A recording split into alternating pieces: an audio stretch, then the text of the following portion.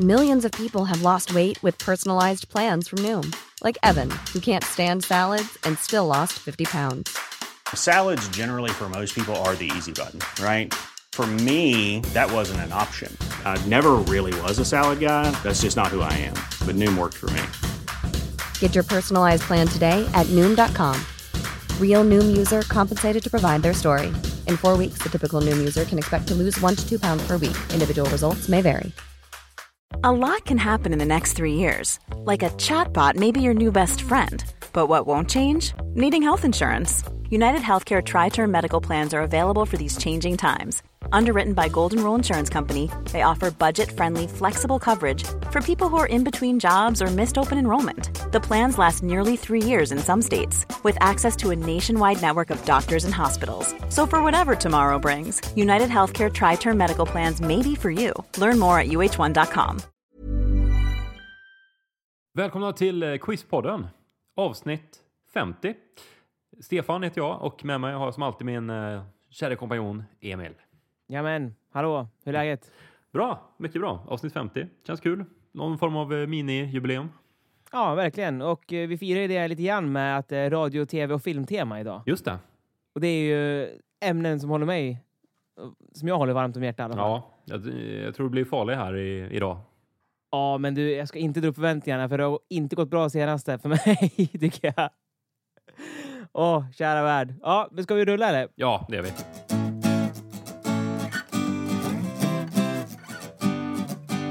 Om du har en fråga du undrar över, väntan över, här är allt du behöver. Ja, en podcast med Emil och Stefan i spetsen. Välkommen till Quizpodden. Har du sett filmen Fight Club, Emil? Ja, riktigt bra film. Den är bra. Det finns en pryl som är med i varje scen i Fight Club. Hela filmen igenom. Och jag undrar, vad är det för pryl? Okej. Jag har ingen koll på det alls, känner jag. Någon pryl? Ja, kan man säga. Kallar det en pryl.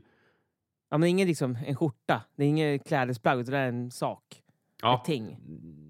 Ja, en skjorta skulle väl också klassas som en sak. Men... Ja, eller klädesplagg kanske. Ja, men det är skulle jag nog definiera det som i alla fall. Jag skulle nog inte säga, vad är det för sak på det? Så kanske man säger. Jag vet inte. Kanske. Jag har aldrig ställt den frågan till någon. Okay, vad är det för sak på det? Ja, det är inget klädesplagg i alla fall, utan det är någon grej då, eller sak, eller till en gäst. Och jag ska säga att det är nog inte samma hela tiden, utan det kan vara olika saker som ser likadana ut, kan man säga. Okej, då tänker jag direkt på något så här rätt litet och så här subtilt som kan finnas i princip alla miljöer. Det är inte så mycket scener i den, har jag för mig. Det är mest inomhusgrejer. Och, alltså jag måste tänka, vad kan platsa på... Dels är det väl på någon sån här... någon form av AA-möte. Alltså någon så här träff. Mm. Jag kommer inte riktigt ihåg vad det är han går för och pratar om. Han träffar Meatloaf. Jag tror att han har terminal illnesses, tror jag. Att man är dödligt sjuk, tror jag. Supportgrupper för det. Ja, precis. Ja, men dels är de där. Och där måste den här grejen passa in. Likväl som nere i källaren när de fightas. Ja. Likväl som på hans kontor. Och likväl som hemma hos dem. Exakt, du tänker helt rätt. Det är någon sån liten pryl som man inte lägger märke till. Eller som ter sig väldigt naturlig. För att det här har man aldrig tänkt på när man har sett Fight Club. Att det är med, att den här saken är med i varje scen. Jag har aldrig tänkt på det i alla fall. Nej, jag tänker att om det vore till exempel en cigarett. Att de står och röker någonting hela tiden. Eller en tändare. Då skulle man liksom, det tror jag man skulle märka. För det är inte så subtilt. Utan det är rätt, så de står och röker, då lägger man märke på det på en gång. Liksom. Fan, vad de röker i filmen. Var det Mad Men eller någonting? Vad är det här? Men... jag läste att de hade något sånt här förslag. Eller jag tror att de faktiskt gjorde det i många gamla filmer. Så då tog man digitalt bort cigaretterna. För man ville inte att det skulle bli så förknippat med rökning. Och så satte man dit walkie-talkies istället. Det var någon film man gjorde det. Jaha. Bara för att de var tvungna att röka skådespelarna. Ja, under inspelningen. Where's my smoke? Okej, men i alla fall. Jag tänker att det som känns mest naturligt är faktiskt en kaffekopp, tänker jag. Eller en mugg av något slag. För att jag tänker med dels när de träffar Meatloaf där ute på gatan. efter den här stödgruppen. Det känns som att han står och dricker en sån här take-away kaffe då. Att man skulle inte reagera på det. Liksom om det står en kopp kaffe på ett skrivbord där nere i Fight Club-grejen där. Så jag tar till med mugg eller kaffekopp. Snyggt, det är helt rätt. Är det? Ja, det börjar bra där, Stefan. Ja, riktigt snyggt. Det är en kaffekopp som är med i alla scener. Det är alltid någon som dricker kaffe eller så står det en mugg eller kopp kaffe någonstans. Oftast från Starbucks, men inte alltid då. Ja, så oftast från Starbucks också. Har det varit någon sån här product placement? Eller nej, liksom nej, inget sånt. Utan det var regissören där, David Fincher. Han skulle göra någon blinkning åt att typ Starbucks de finns överallt. Så då vill han promota dem? Ja, men typ. I filmer? Jag vet inte. Han skulle driva med det på något sätt då. Okay. Den här liksom, kommersiella sidan av kaffet. Någonting sånt. Ja, verkar bra och tydligt skämt då. Ja, om man skulle driva med. Fight Club är ju fylld av ganska många sådana där små subtila grejer. De klipper ju in Brad Pitts karaktär där i början i en jättekort frame. Och då kan man ju, om man ser det här och är listig ut, att han finns inte på riktigt. Ja, har man inte sett den här filmen nu så då är det för sent. Jag tänkte säga spoiler. Okej, ja precis. Även i början, nu kommer det också en spoiler om du inte har sett Fight Club. I början så ringer ju Edward Norton till Brad Pitt. Och så säger han typ, men mitt hus eller min lägenhet har exploderat, kan vi komma och bo hos dig? Och då säger han att det är okej. Men det går till exakt så att han ringer och får inget svar. Och sen så lägger han på och så ringer det till telefonkiosken. Och så svarar han. Och då säger Brad Pitt, jag svarar aldrig i telefonen utan jag bara slog redial så att den skulle ringa upp igen. Kommer du ihåg det? Ja. Och där, om man zoomar in och tittar väldigt noggrant på den telefonkiosken så står det att no incoming calls can be made. Så att den här telefonen kan inte ringa. Och ser man det så förstår man ju redan där då att han är galen liksom, eftersom han hallucinerar bara att telefonen ringer, för det är omöjligt. Okej, Stefan, det kommer en radiofråga här till dig. Amerikanen Lee D. Forrest uppfann 1906 en radioförstärkare som kallades för Audion. Hans nyskapelse möttes emellertid med likgiltighet, men år 1910 då bestämde han sig för att göra en spektakulär demonstration med den här Audion. Och då undrar jag, vad gjorde han? Audion? Ja, du ska nog inte haka upp det så mycket på namnet, utan det är mer att det är någon radiogrej. Radio, och han ville göra någonting spektakulärt liksom, och gjorde det. Ja, kan det vara att han pratade med en annan person helt enkelt via sin radio, som en komradio då? Kanske att han pratade in i mikrofon och så var det någon som svarade på andra sidan och då insåg man att shit, det här var ju ganska häftigt. Eller så spelade han typ musik för första gången som folk blev begeistrade av. Jag tar det första där, att jag tror att han pratade med någon via en komradio. Stefan, du skulle ta det andra. Han spelade musik. Jajamän. På kvällen den 13 januari så använde han sin utrustning för att sända ut Metropolitan Opera House uppsättning av operorna Cavalleria Rusticano och Pagliacci. Och det var första gången man sände musik någonsin i radio. Och det var radio var inte så kanske utbrett då heller som det är nu. Absolut inte. Det var inte lika många reklamavbrott. Nej, dels det. Det var ytterst få som lyssnade på den här mottagningen. Då. Trots att han hade ställt ut offentliga radiomottagare runt om i staden. Så att folk skulle kunna lyssna på den liksom. Om de gick förbi något torg eller någonting sådär. Ja. Men bland lyssnarna så fanns faktiskt en journalist från tidningen New York Times. Och dagen därpå så skrev han en artikel om det här. Och han benämnde det som ett brus och störningar som förhindrade de hemlösa sångvågorna att hitta hem. Så det verkar inte ha varit den bästa kvaliteten kanske. Av det tror jag inte. Ja. Så den här liksom demonstrationen avfjärdes som ett fiasko direkt. Men han hade ändå visat vägen att man kunde spela musik i etern. Och det snappades upp och typ 15 år senare så såg radion ut som ungefär som ni gör idag i stort. Prat och mycket musik liksom. Jaha. Vad föredrar du? Pratradio eller musikradio? Pratradio. Jag med. Garanterat. Ja. Vi gör ju en pratradio du också. Ja, men musik så lyssnar jag hellre exakt på den musiken jag vill höra när jag vill höra det. Spotify eller något sånt där. Ja, men det känns som att varför inte pratradio större? I och för sig podcast har ju exploderat. de senaste åren här. Och det känns som att det kanske har hänt i takt med att Spotify har växt också. För det blir att då har man liksom vilken musik man vill med sig när som helst. Du har i telefonen har liksom flera miljoner låtar på en gång. Ja. Då kan du också liksom välja flera miljoner podcasts och lyssna på vilket ämne du vill. Du kan så pinpointa så mycket. Ja, liksom. och det känns som det måste vara väldigt få i dagens läge som sätter sig och så slår på en radiostation för att de har så bra musik. Det är ju bara att ta den playlisten man gillar då. 80-talsrock och så bara kör den hela tiden liksom. Ja, det måste ju vara vitalt för de här större radiostationerna på morgonen, tänker jag. De här morgonprogrammen de har. Vilka det är som är programledare. Ja, exakt. Jag tror att det gör jättemycket. Det är därför man lyssnar liksom. De som pratar. Ja. Jag tyckte att det fanns ju någon Radio 1 i Stockholm som lades ner för ungefär 1 och ett halvt år sedan. Det var ju bara pratradio, men det var reklam. Avbrotten då. Men det var ju jättebra. Det var Aschberg hade ett program där som jag älskade. Jaha. Då han liksom alltid gäster som var så här skitintressanta, och du vet hur Aschberg är. Ja, tog in någon som skulle fjärta nationalsången och grejer. Han har kört mycket med. Apropå det så hade Ert Fylke också program i den här kanalen. Men i alla fall, jättebra kanal. Och så det var mycket baserat på att lyssnarna fick ringa in och prata också. Och ställa frågor till de här gästerna. Och hela deras upplägg var att lyssnarna var delaktiga. Det var väldigt bra. Ja, du skickade ju en kul artikel till mig igår här.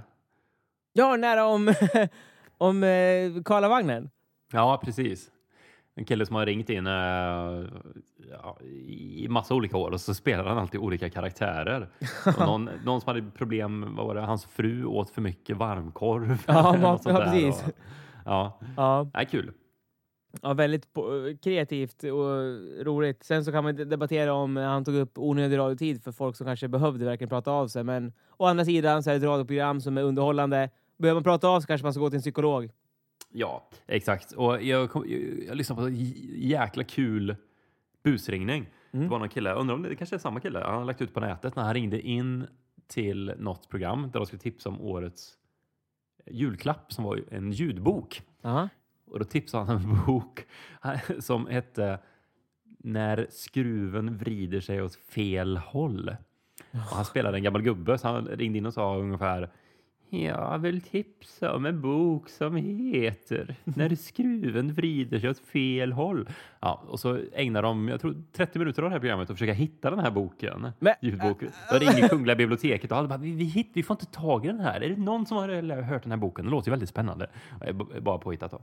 Men alltså efter typ så här en kvart borde man ju kanske tänka sig, okej, jag får inte tag i den här boken. Inte ens Kungliga biblioteket har den. Nej. Det kan ju vara så ringer in och bara fuckar. Ja, han var så jäkla duktig alltså. Och så samma kille, han ringde in till något relationsprogram i P3 tror jag. Där det handlar om mäns våld mot kvinnor tror jag. Ja. Och så ringde han in och väldigt barsk så här. Och så sa han att nej, det är ju skit tycker jag. Man ska inte slåss. Men sen måste man slåss. Då får man ju tänka lite på hur hårt man slår. Det är ju inte en karl boxar på, utan det är ju en kvinna. Du kan ju inte slå allt vad du kan. Vad fan? Och programledaren blir mer och mer upprörd. Sitter du i radio och ger misshandelstips nu? nej, men alltså... Ja, mycket bra. Nu blir det tv-serier, Emil. Lite olika intromelodier. Och jag söker helt enkelt vilken tv-serie.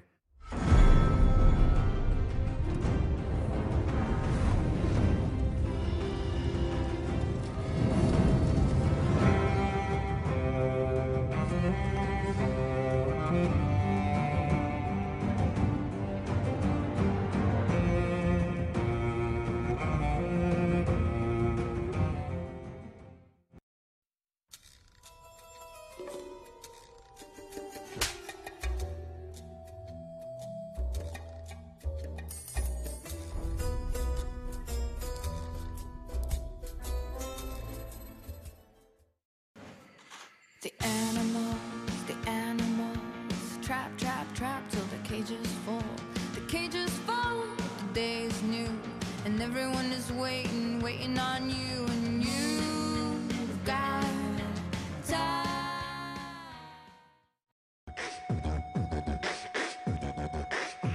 I'm fresh. You gotta be fresh.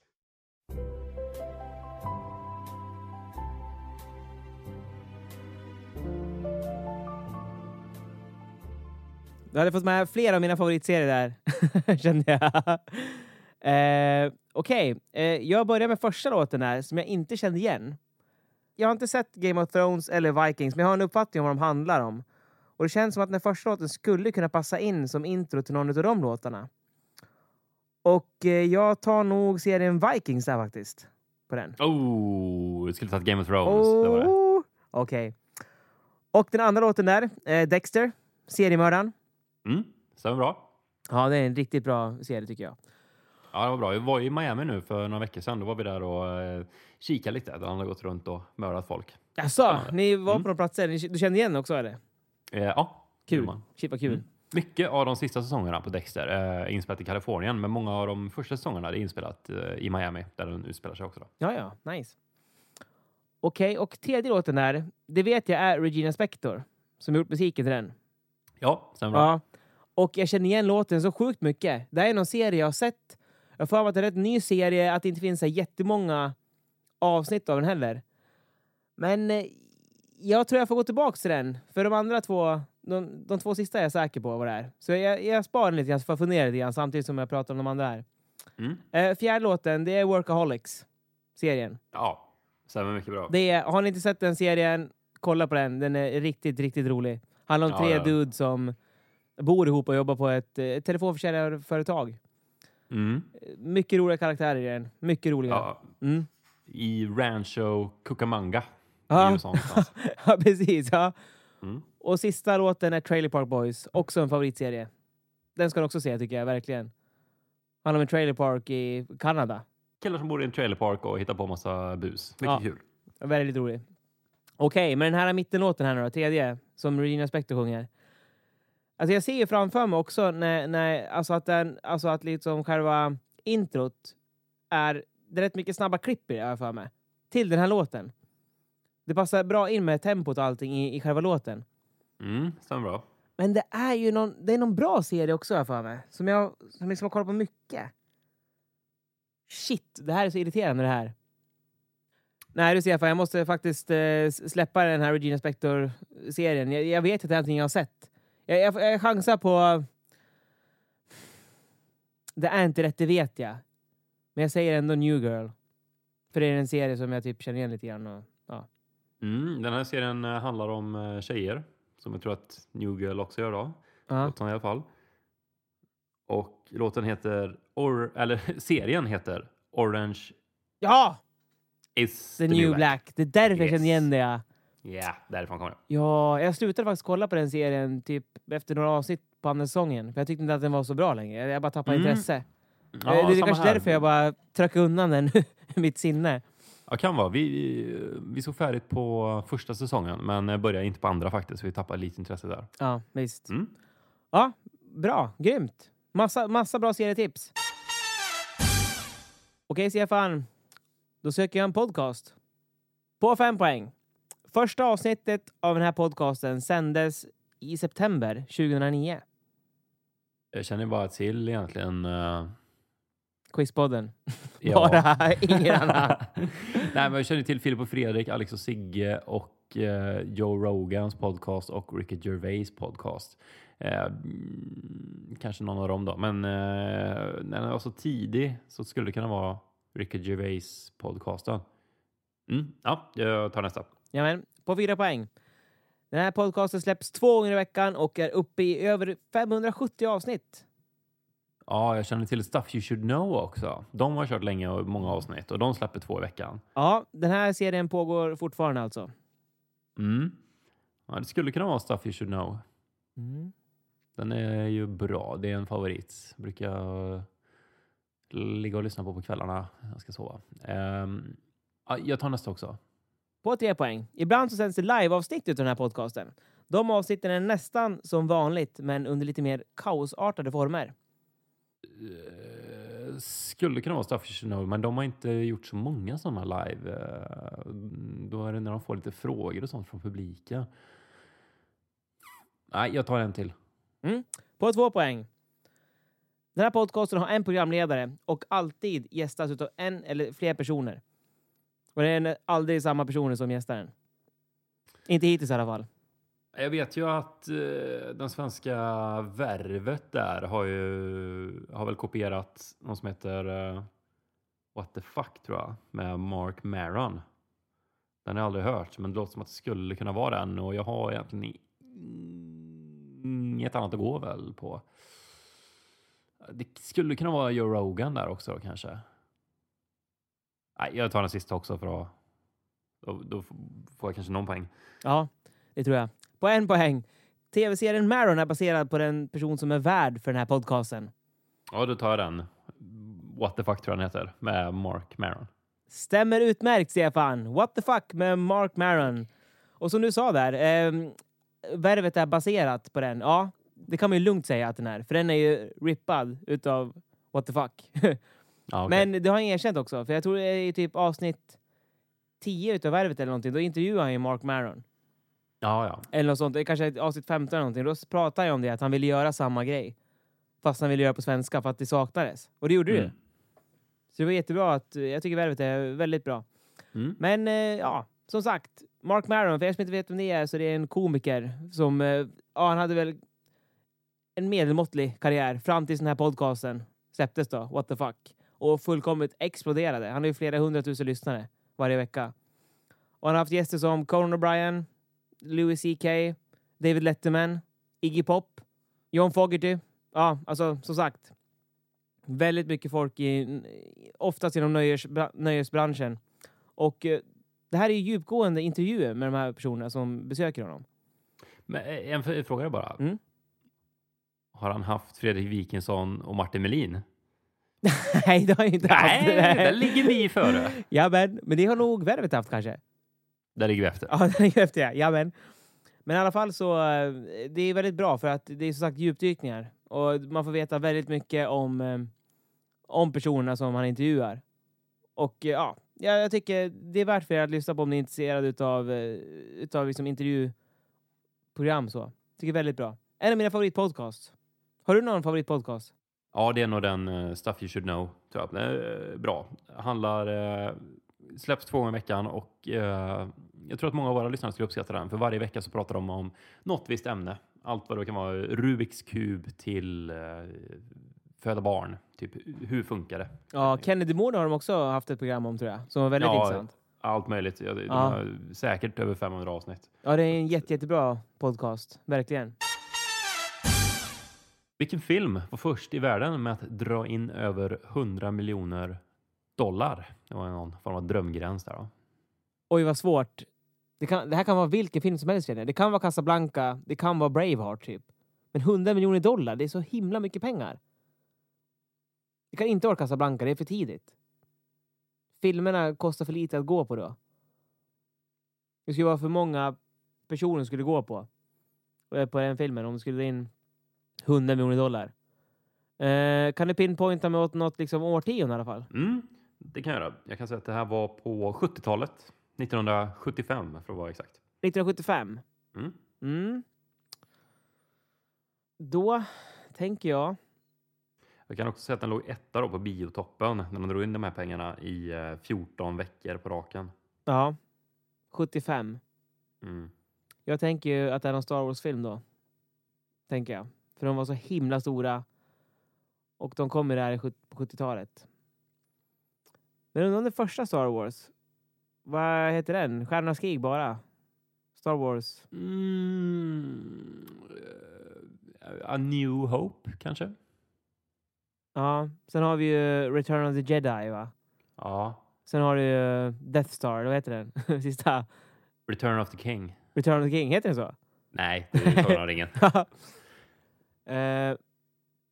Ja, men det lutar åt Star Wars här känner jag. Första filmen kanske. Eller kom den tidigare kanske än 75? Ja, jag tror att de kommer runt där kanske. Men du ska få... det är inte Star Wars kan jag säga. Jag kan säga att det här är en skräckfilm. Är det? Skulle jag nog kalla det, ja. Ja. Jag tänkte The Shining först. Men jag får att den kom 80. Så jag tror inte att det är Shining. Men det här kan ju faktiskt vara... The Thing. Den kom väl... Eller är den kanske slutet på 80-talet? Eller slutet på... Början av 80-talet menar jag. skräckfilm som kom 1975. Uppenbarligen så är det en riktig klassiker. Och vem gör klassiker då? Jo, Stephen King. Han gör klassiker. Kan det vara han? Eller kan det vara något annat? Jag kommer inte på så många skräckfilmer alls just nu från 70-talet. Även fast jag älskar skräckfilmer. Men jag drar till med The Thing faktiskt. För den känns rätt nära. Den kan ligga rätt i tiden. Jag tror den är lite för sen. Men jag drar till med The Thing. Du sa att det finns en Steven som gör klassiker där. Ja. Och det stämmer väldigt bra. Ja. Men du sa Stephen King och det här är den andra Steven Spielberg. Han gör också många klassiker. Ja. Bland annat Hajen. Jaws. Ja, den kom i 75 den. Visst. Ja, den är väldigt bra. Och det Ja, den är är bra. ja, det är skräckthriller i alla fall. Ja. Väldigt bra film för er som inte har sett den heller. Det blir mycket tips i den här podden tror jag nu. Ja. Men det är bra. Har nog att göra hela februari här. Ja, exakt. Det är mörker som man ligger. När ni vabbar och när ni... Ja, kanske ska kolla på Hajen när ni vabbar. Med barnen. Men när barnen ligger febriga och sover kan du kolla på Hajen kanske. Och lyssna på What the Fuck med Mark Maron. Ja, det är bra här där de. Do you love anime, gaming, movies, and discovering how your favorite pop culture affects everything you do? Then join us on Crunchyroll Presents The Anime Effect. I'm Nick Friedman. I'm Lee Alec Murray. And I'm Leah President.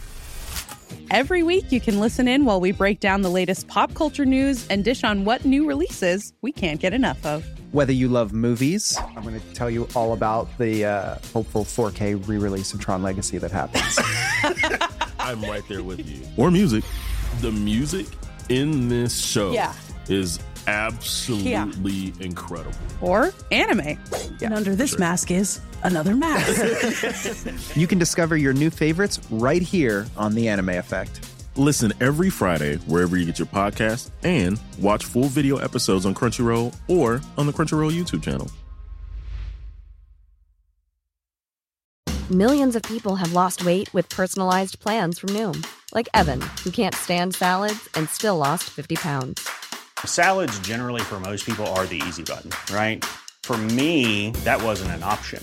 I never really was a salad guy. That's just not who I am. But Noom worked for me. Get your personalized plan today at Noom.com. Real Noom user compensated to provide their story. In 4 weeks, the typical Noom user can expect to lose 1 to 2 pounds per week. Individual results may vary. Hey, I'm Ryan Reynolds. At Mint Mobile, we like to do the opposite of what Big Wireless does. They charge you a lot. We charge you a little. So naturally, when they announced they'd be raising their prices due to inflation, we decided to deflate our prices due to not hating you. That's right. We're cutting the price of Mint Unlimited from $30 a month to just $15 a month. Give it a try at mintmobile.com/switch. $45 up front for 3 months plus taxes and fees. Promo rate for new customers for limited time. Unlimited more than 40 gigabytes per month. Slows full terms at mintmobile.com. Okej. Nu blir det en 5-poängsfråga till. Jag söker en serie. På 5 poäng. Den här serien började som en kortfilm med namnet Frog Baseball. Men blev senare en serie under ett annat namn. Frog Baseball. Jamen. Kan en serie som handlar om baseball eller grodor? Nej. Jag tänkte så här. Scrubs typ direkt, men nej. Det har ju ingenting med det att göra. Nej, det är ingen aning. Jag tar nästa. På 4 poäng. Den här serien sändes 8 mars 93 till och med 28 november 97. För att sedan återupptas 2011 med nya avsnitt som sändes 27 oktober 2011 till och med 29 december 2011. Så 2 gånger har den alltså sänts. En längre period och en lite kortare period. Ja, vad sa du först där? 93 till 97. Och andra perioden var 2011 till 2011. Oktober till december. Ja. Det kan vara någon sån här Freaks and Geeks kanske, eller någon sån här serie. Twin Peaks kommer tillbaka nu snart. Ja. I år tror jag. Det var 2015 kanske. Ja. Så, kanske i november, december någonting. Ja, det är väldigt höga förväntningar där. Det känns som att det kan bara gå åt ett håll faktiskt. Ja, jag ser fram emot det. Det ska bli spännande och se vad de har gjort. Det känns som att majoriteten kommer bli Det kommer inte leva upp till förväntningarna, tror jag. Det har gått för lång tid och för mycket hype. Ja, kanske. Man får väl tona ner förväntningarna lite grann också. Jag tror att det kommer bli ungefär som den här filmen de släppte efter. Fire Walk With Me, som också skulle lösa upp mycket knutar och sådär. Man tänkte nu ska jag få reda på vad som hände med i slutet på Twin Peaks. Men det visade sig att det gjorde det inte alls. Nej. Det var ingenting. Så då blir många besvikna. Jag tror det kommer bli samma nu. Men jag tror ändå att det kan ha ett bra underhållningsvärde. Ja. Faktiskt. Ja, det är kanske jag som är bitter också. Ja, vill du ha nästa ledtråd eller? Ja, ta en till. Okej, på 3 poäng. Skaparen utav den här serien är även skaparen utav den animerade serie som sänds längst efter Simpsons och South Park. Och jag vill inte säga skaparens namn för han är väldigt förknippad med den serien jag söker. Okej. Så han som har gjort den serien du söker har gjort en annan serie? Exakt. Och den andra serien, den är den som sänds längst efter South Park och Simpsons. Ja, det känns ju som att den animerade serien som sänds längst förutom Simpsons. Och South Park. Och South Park bör vara Family Guy. Kanske. Som han Seth MacFarlane har gjort. Och han har gjort de här American Dad och Cleveland Show. Men de gick inte så tidigt som 93 och framåt. Så att jag är nog fel ute här ändå.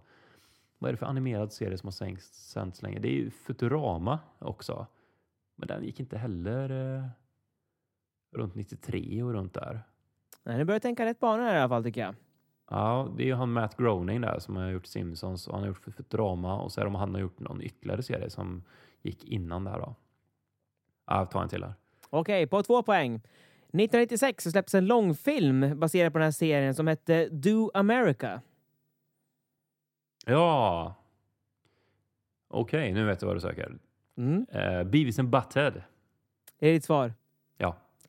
Okej, då tar sista ledtråden så får ni där hemma eller där ute i bilarna eller vart ni nu är chansa också. Den sista ledtråden är: de 2 huvudkaraktärerna i den här serien är mest känd för deras karaktäristiska skratt och de är alltid klädda i shorts och en varsin hårdrocks-t-shirt. Serien jag söker är Beavis and Butthead. Och personen som gjort den här serien är ju såklart Mike Judge. Okej. Du känner till honom? Nej, jag har inte sett Beavis and Butthead. Jag vet vad det är, men jag har inte sett några avsnitt så. Okej, ja, han gör ju alla röster där. Och han har ju även gjort den här serien King of the Hill. Ja, just det. Och det är den som har gått längst efter Simpsons och South Park. Jaha. Visst är det? Det är en jättestor stor serie i USA framförallt. Och för er som inte har sett Beavis and Butthead, du vet vad jag pratar om, så är det som sagt animerad serie som alltid börjar med att Beavis and Butthead sitter och kollar på musikvideos. På MTV. Det ska jag också säga. Den här serien sändes ju på MTV. Som var liksom integrerade att de satt och kollade på MTV i serien också. Lite så här meta. Och så att de hade att kommentera musikvideosarna i den här serien då. Väldigt roligt inslag.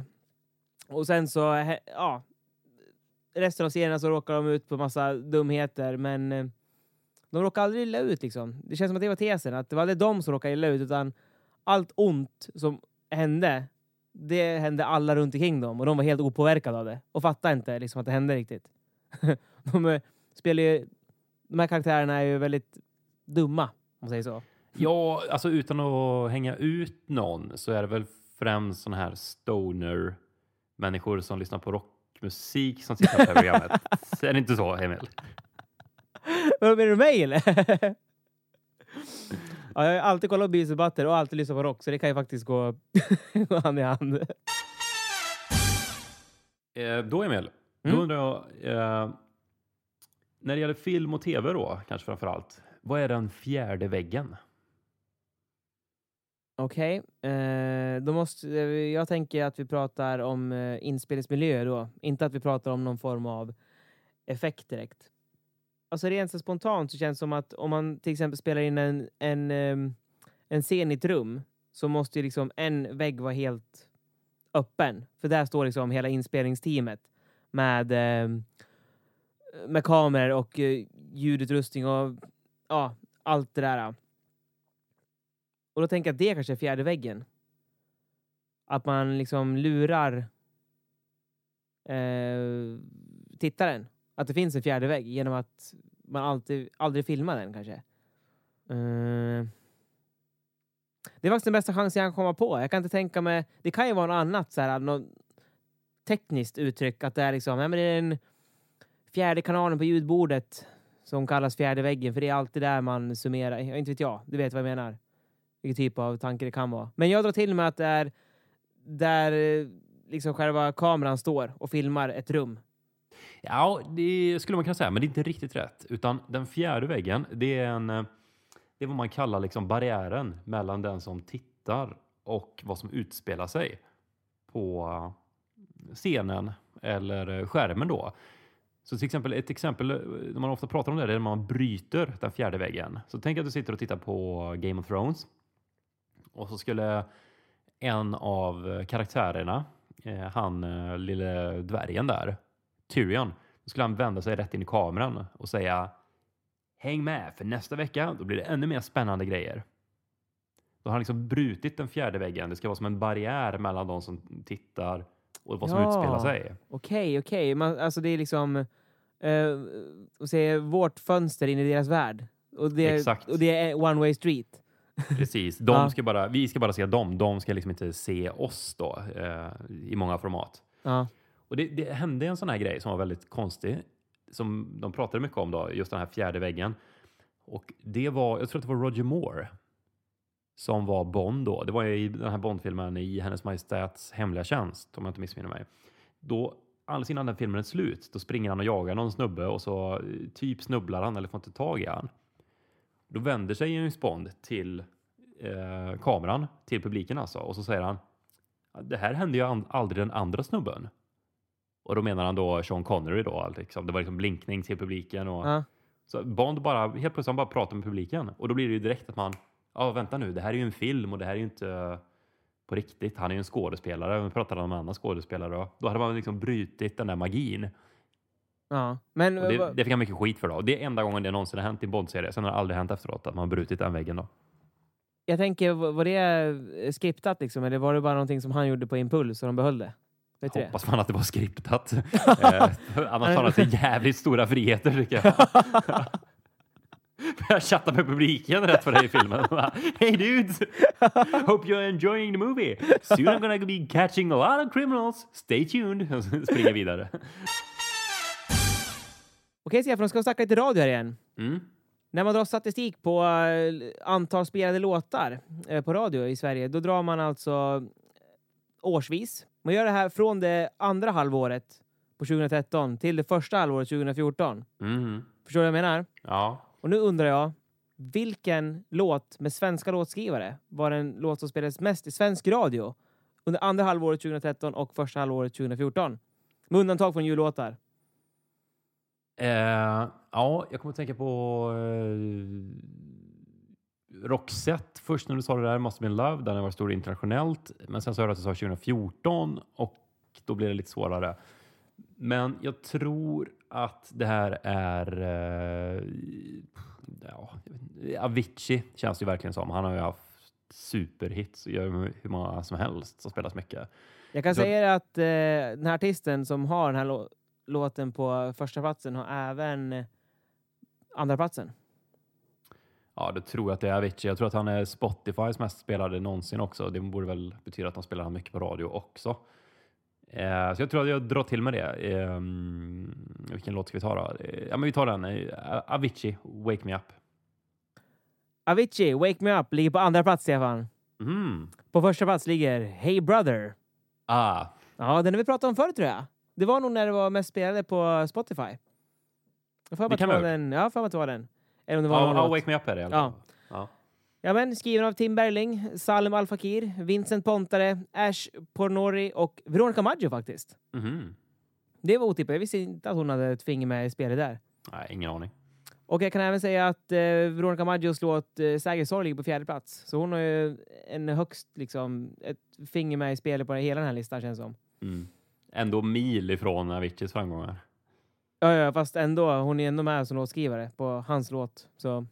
Men om man säger topp 10 låtar som är med utländska låtskrivare då? Har du någon chans på vilken låt det kan vara då? Ja, i svensk radio? Ja, jag tror fortfarande att Avicii ligger först. Jag tror att kanske han har nog både fortfarande första och andra platsen. Med utländska låtskrivare? Ja, men alltså totalt sett.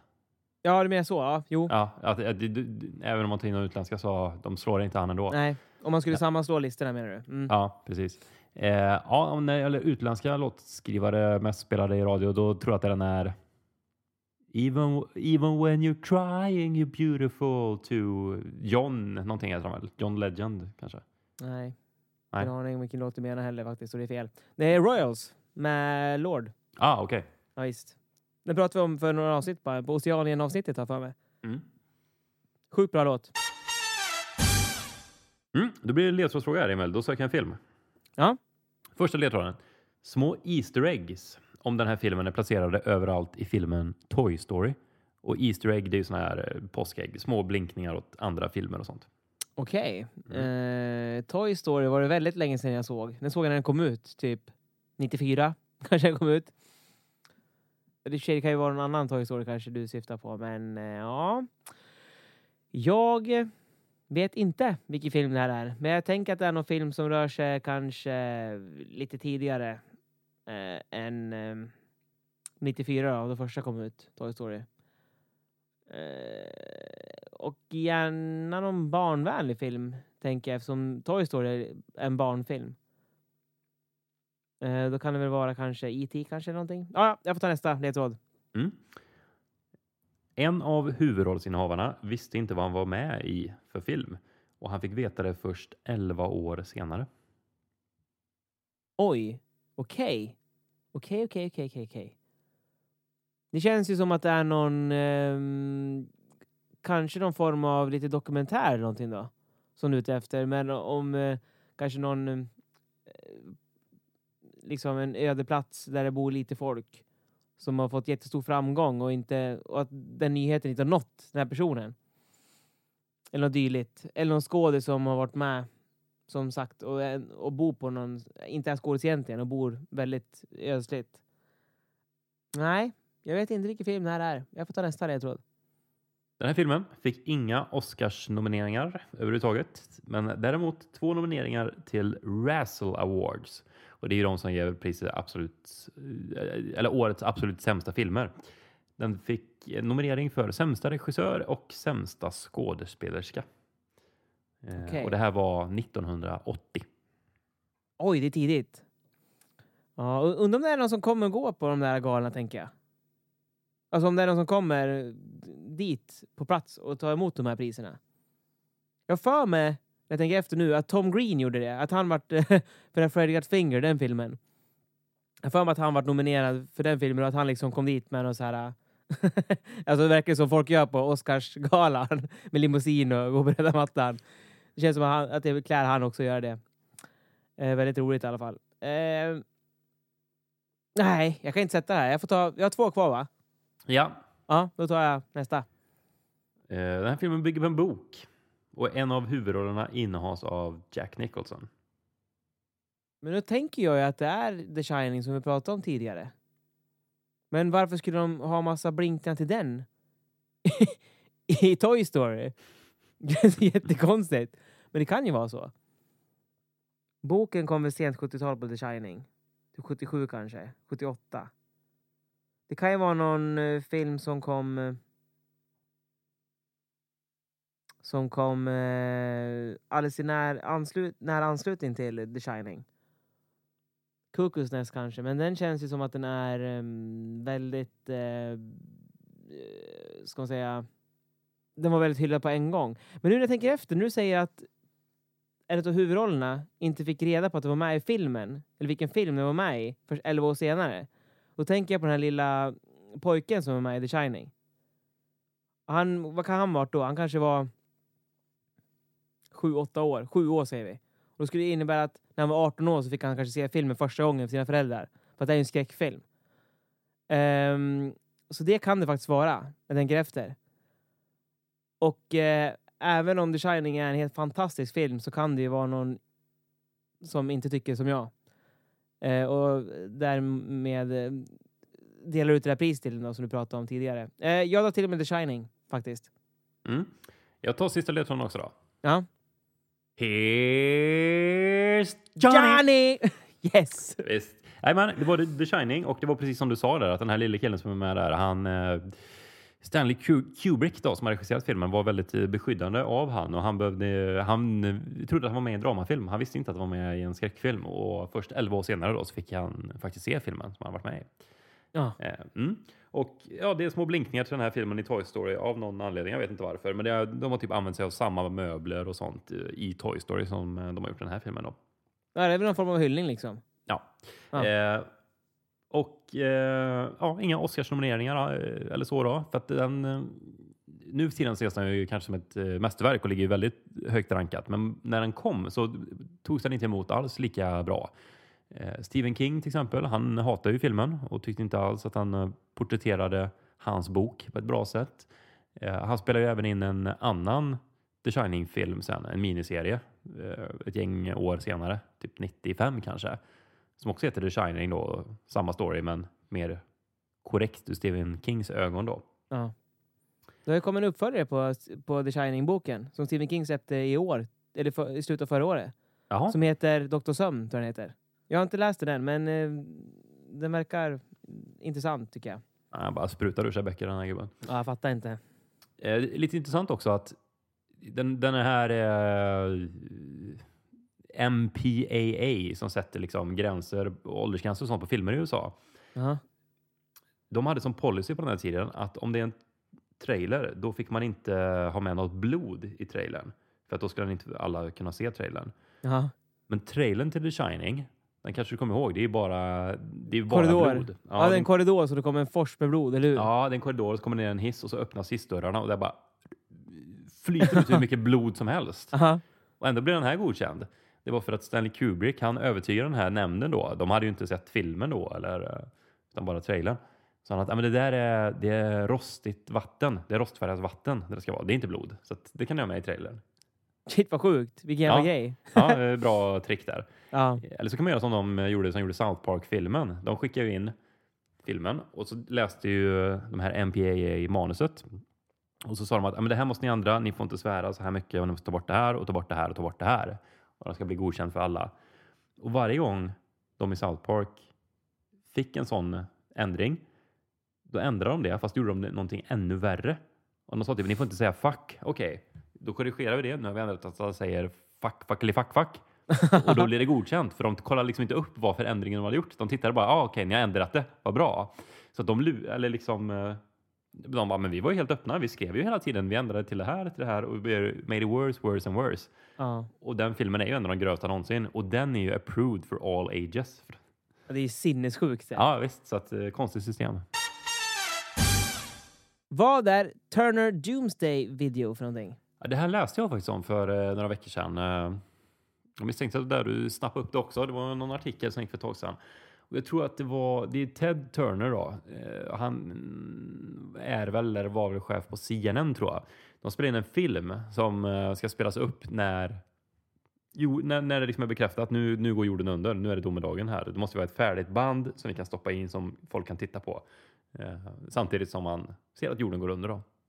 Ja, Stefan. Helt rätt. Det här är alltså den video som CNN ska sända när jorden väl går under. Och i den här videon då så spelar de bland annat nationalsången och Närmare Gud till dig, som är någon psalm, om jag har förstått det här hela rätt. Och det här är en film som de alltså skulle sätta på när jorden skulle gå under. Och den här videon har varit hemlig fram tills för några veckor sedan. Det var då jag snappade upp det då, förmodligen samtidigt som dig, Stefan. På videon står det med röd text, hold for release till end of the world confirmed. Och då, alltså publicera första världens undergång har bekräftats. Mm. Då stod i artikeln jag läste också att man kan ju fundera på när det blir och vem i så fall som liksom bekräftar undergången. Och vem ska trycka på knappen att liksom, nu publicerar vi det. Ja. Jobba in i det sista liksom. Ja, verkligen. Och vem ska titta? Det också. Alltså, när den världens undergång är bekräftad, då vill man kanske inte titta på Ted Turners band på tv. Nej. Utan då slänger man ju på en bra film. Ja, självklart. The Shining. Ja! Ja, och den här bataljen slutade 6-4 till mig, Stefan. Så det är inte världens undergång. Snyggt. Äntligen är jag tillbaks på fötterna här. Det kanske var för att jag hade mitt första prov idag. Så jag liksom är på tårna fortfarande. Ja, gick det bra eller? Jag hade 6 fel utav 50 möjliga fel. Ja, det är ju ett sätt att se på världen. 50 möjliga fel. Annars kan man säga 50 möjliga rätt kan man säga att man har. Ja, precis. Så jag var godkänd. Så det känns väldigt skönt. Bra jobbat, Emil.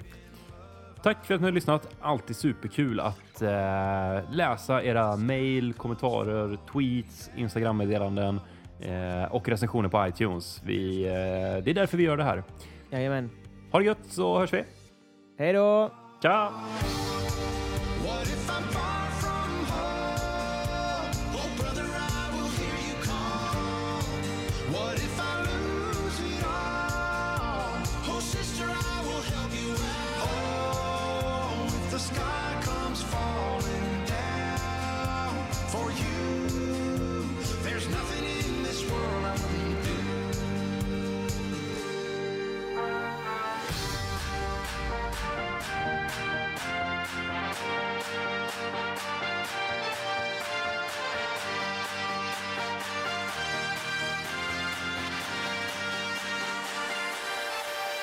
Thank you.